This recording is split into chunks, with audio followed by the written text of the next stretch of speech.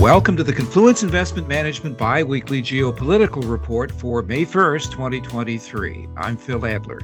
A recent agreement brokered by China represents a warming of relations between Saudi Arabia and Iran. Confluence Chief Market Strategist Bill O'Grady says this event is noteworthy on several levels. For one thing, it alters the international diplomacy gameboard, and investors may want to keep a close eye on how oil prices react. Bill joins us today to offer some analysis. First, Bill, I'm confused. Aren't Saudi Arabia and Iran longtime adversaries in the Middle East? They are, for centuries.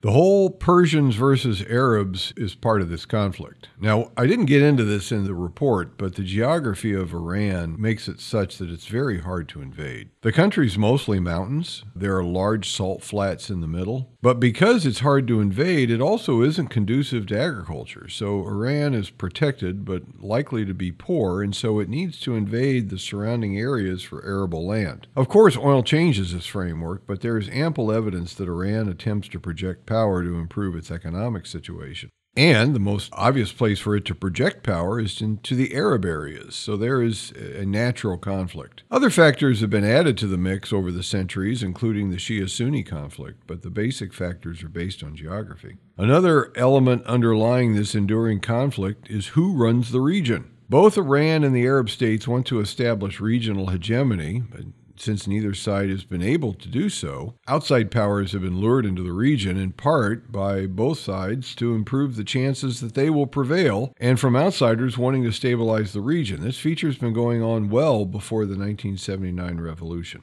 So what have they agreed now to do? Well, they've agreed to ease tensions and reestablish relations. In recent decades, there have been periods of separation and reunion. The last separation occurred in 2016, when the Saudis executed a prominent Shiite figure within Saudi Arabia. Iranians violently protested and attacked Saudi embassies. Riyadh closed these facilities and formally ended diplomatic relations. So the first step is to reestablish diplomatic relations, but we expect this détente to broaden in the coming months. What's in it for Iran? Well, Iran wants a thaw so it can conduct trade and evade sanctions. Iran has been under great stress recently. Sanctions are hurting the economy. As we note in the report, inflation is elevated and the Iranian rial is plummeting in value. The protests against hijabs have continued despite an aggressive crackdown by security forces. Iran would like to improve relations with its neighbors if for no other reason than to evade sanctions and eat pressure on the economy. What's the goal for Saudi Arabia? Well, in the very short term, the Saudis want to end the Yemen war. There's been a civil conflict in Yemen since 2014. The Saudis have been involved in this conflict. Iran has supported the Houthis, a group in Yemen that is in conflict with the side supported by the Saudis. After nearly a decade, Riyadh wants to extricate itself from this war. And if Iran ends its support of the Houthis, this group will be more likely inclined to negotiate. And we expect Tehran to do exactly that, meaning that the odds of ending this war are high. And what does China, which brought the two sides together, have to gain?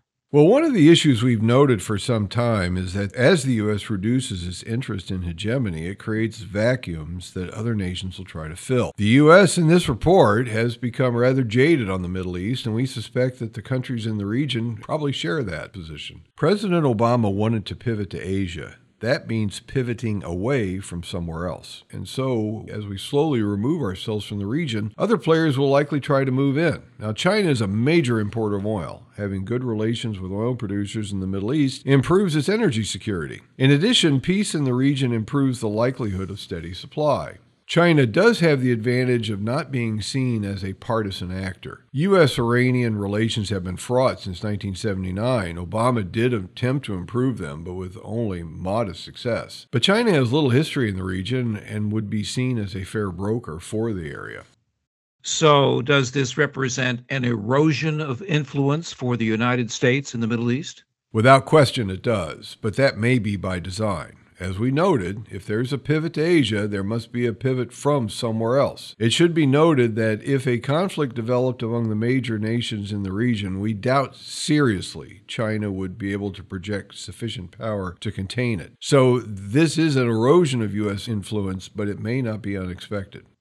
Bill, is the Middle East simply not as important for the United States as it once was? In some regards, it's not. The shale revolution has reduced U.S. dependence on Middle East oil. Given the cost of maintaining stability in the Middle East is considerable, it's fair to say that the U.S. is probably less interested in the region. So, is this event all that surprising, given the evolving separation of countries around the world into two major economic and political blocs? No, although we do want to note that when Patrick reviewed his block analysis, Saudi Arabia's acceptance into a provisionary membership of the Shanghai Cooperation Organization put the kingdom in the China-leaning bloc and gave that bloc a dominant position in world oil reserves. So this move is important. Do you think the United States will now make attempts to bolster relations with Saudi Arabia? Well, probably, although it isn't obvious what we could do. Crown Prince Salman has laid out his marker. He wants a formal security guarantee, which the U.S. probably won't give him. So we may see some attempts to rekindle the relationship, but as long as MBS is effectively running the kingdom, we doubt good terms will return anytime soon. Bill, while this may represent a diplomatic victory for China, are there downsides for China that might be costly? The Middle East is one of the most unsettled regions in the world. The Iran-Saudi deal occurred in part because both sides were exhausted from sanctions and war and wanted some space. But once recovery sets in, the oil rivalries will likely reemerge, and when they do, some outside party will likely need to intervene. It is at this moment that we see the degree of Chinese commitment. What I suspect is we will see China just won't get that deeply involved. So China's involvement may not be costly, but it just may not be very effective either. Europe is in a much different position than the United States because of its dependence on energy imports. Is there any reason for Europe to be wary of this warming of relations between Iran and Saudi Arabia and China's role in it?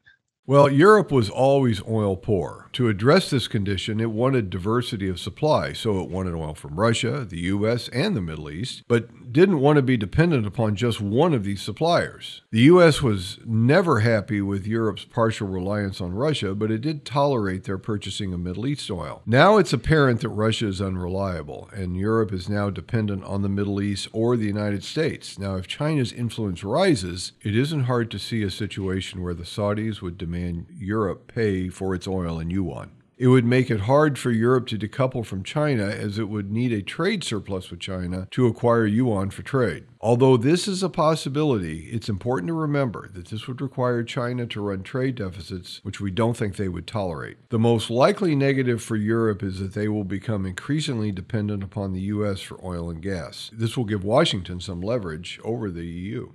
And does this event decrease Russia's standing in the Middle East? Well, given China's close relations with Moscow, it's probably a benefit. If there is a downside, increased Middle East oil sales to China may reduce Russia's market share to China. In addition, China may pressure OPEC Plus to lower oil prices. Bill, do you think we are now entering a long-term era of improvement in the relationship between Iran and Saudi Arabia, or are there good reasons to believe this thaw may be short-lived? Well, history would suggest that the deal won't last. The two powers are usually at odds. We view this deal as mostly a one-off. That being said, if the U.S. is leaving and the Chinese can't influence the region on the same level as the U.S., Iran and Arab powers may need to make some sort of accommodation. And what are the short-term and long-term implications for oil prices? Well, usually anything that eases tensions in the Middle East is bearish for oil.